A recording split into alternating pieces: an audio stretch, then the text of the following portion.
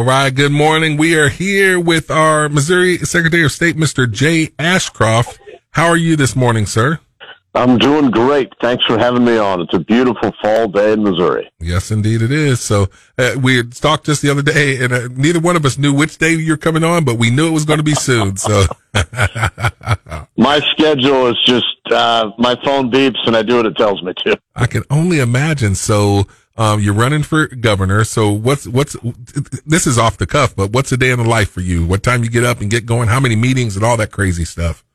You know, the first generally between 7 and 8 is helping to get kids ready for school. I think that's the busiest time of the week for anybody, is Monday through Friday getting kids ready for school. Generally, it's doing that, and then I'm either headed into the office as soon as that's done, or I'm on the road. I end up traveling probably 6 days a week, sometimes 5 days a week. So just making sure I get my Secretary of State work done, but also getting out to see the people of the state and giving them an opportunity to say what they think. And that really helps inform me to lead in the correct way. The cost of service. People don't realize that. So thank you. So, well, I appreciate it. I appreciate getting to serve the people. As I like to say, I appreciate the fact that I get paid to cause good trouble. There you go. Good trouble. So, hey, listen, if you had some connections, maybe you could ride on an F-35 jet. Or wait, maybe that's the missing one. So what do you think about that? I mean, how does something like that happen? Ridiculous. I think it's ridiculous. How in the world do you lose an F-35 jet? I guess the first thing I should say is I'm thankful that the pilot of that jet ejected safely. And he's safe and he's in good condition, because obviously, that's more important than the jet. But it shows a real breakdown in our military, that he had to eject. It seems like, because we don't have any information on why he did. Why did he have to eject if it continued to fly? And then B, the fact that they lost track of it, that just sounds very bumbling. Well, I mean, Chris gave us a little conspiracy theory, but I mean, you never know. You never know. China. Well, China. That's what he said. So. Let's talk a little bit about, give us an update on the case involving ACLU versus Ashcroft.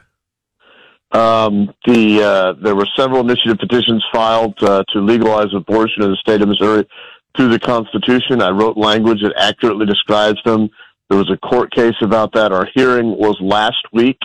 The judge had asked all the parties to file their kind of post-hearing motions by yesterday, so I'm expecting a decision sometime this week.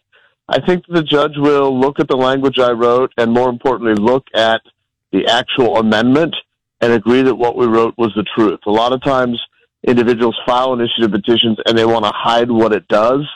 They want to make you think it does one thing when it does another. They get the first chance to write the language, and I just respond to what they wrote. That's what I did. I think the judge will uphold it. Man, we are so thankful for all that you're doing to speak up for life. And, you know, we need people like you who know, because some of us are just passionate about it. I mean, I'm not a lawyer. I don't know the legal briefs, but these are all part of this fight. And man, I'm thankful that we have people like you who are willing to go the rounds and to do the work. So thank you for all you're doing to speak up for life. Well, thank you. I figure if I'm not getting sued, I'm not doing my job. That's what I think you've said that before. You get sued. That's the deal right there. I'm glad that you enjoy being sued and crazy stuff. So last week's veto session, and all the budget, give us an overview of what's going on. You know, really nothing happened. Missouri has passed the biggest budget we've ever had. It's around $51 billion, and that's before the supplemental budget, so they'll budget more money for that year next year. There was some talk the governor had vetoed about $500 million in spending out of the $51 billion. There was some talk about overriding that, but they weren't able doing that. And I think a lot of people were caught in a catch-22, if you will, in that any reasonable person would say that our spending is excessive. We've got to get it under control. And then how does it look to be trying to say, but I want more money on this one? Yeah. I don't think there's any citizen resident of the state of Missouri that would say either that they're happy about the budget or B, that they feel like they're getting twice as much good out of the governor budget than they did, say, 7 years ago. That's interesting. Hey, Jay, I got a question for you. You know, I think it was last week, we had that crazy thing happen in New Mexico. The governor actually trying to ban conceal and carry, put a stay on it for 30 days or something like that. Tell me, buddy, you ever get in this office, nothing like that's ever going to happen in Missouri, right? Nothing like that will ever happen. That is clearly unconstitutional.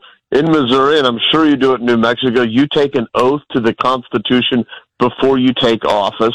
The governor has no authority to do that. It is laughable that the governor would try. That was performative theater to hope that she would get a lot of press, and I guess she's looking for a job in the next administration. It's wrong, and that shows why we have to be careful who we elect. We can't just listen to what they say when they're running. We have to look at their record. What have they done? Who have they been?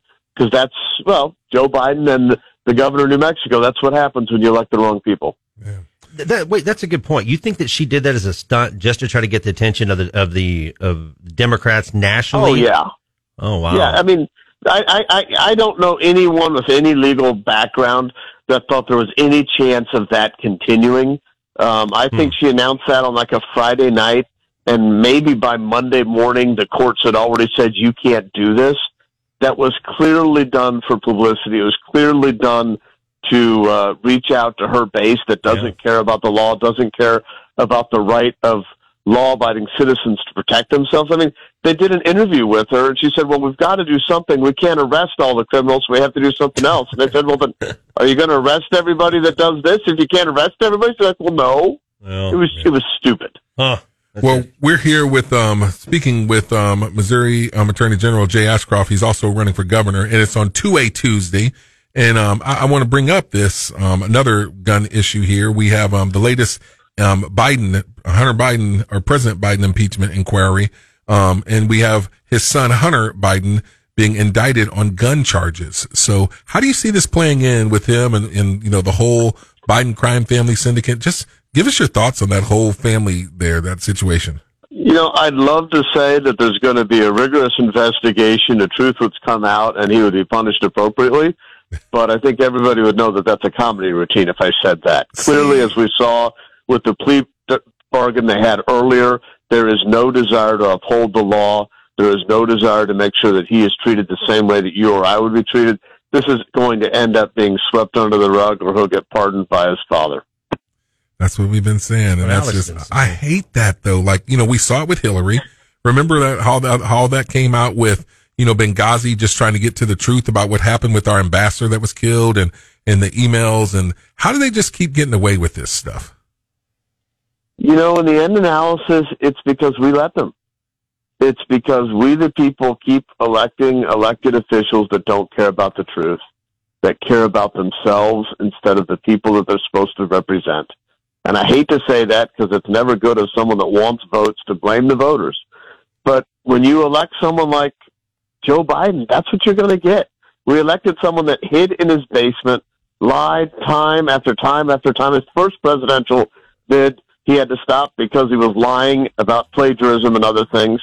Yet we elected him, and this is what we get. We should know better. Yeah, well, you know, character matters, and we definitely need people with true character that is that are here for the people, that understand, that are qualified, but they also have the right motives in the heart. And so, hey, we're thankful that you're running for governor, and thanks for all that you've been doing to serve. So, how can the people connect with you? Last final thoughts. Twitter at Jay Ashcroft Mo, Facebook Ashcroft for Missouri or AshcroftforMissouri.com, and I hope they will because I want to serve them, not myself. There we go. So, well, hey, thanks for your time, Jay, and we appreciate it. Yeah, and keep running and say love on the family and all the kids. So, will do. Thanks. All right. Well, hey, we have town hall news, and then right after that, we'll be back with our top 3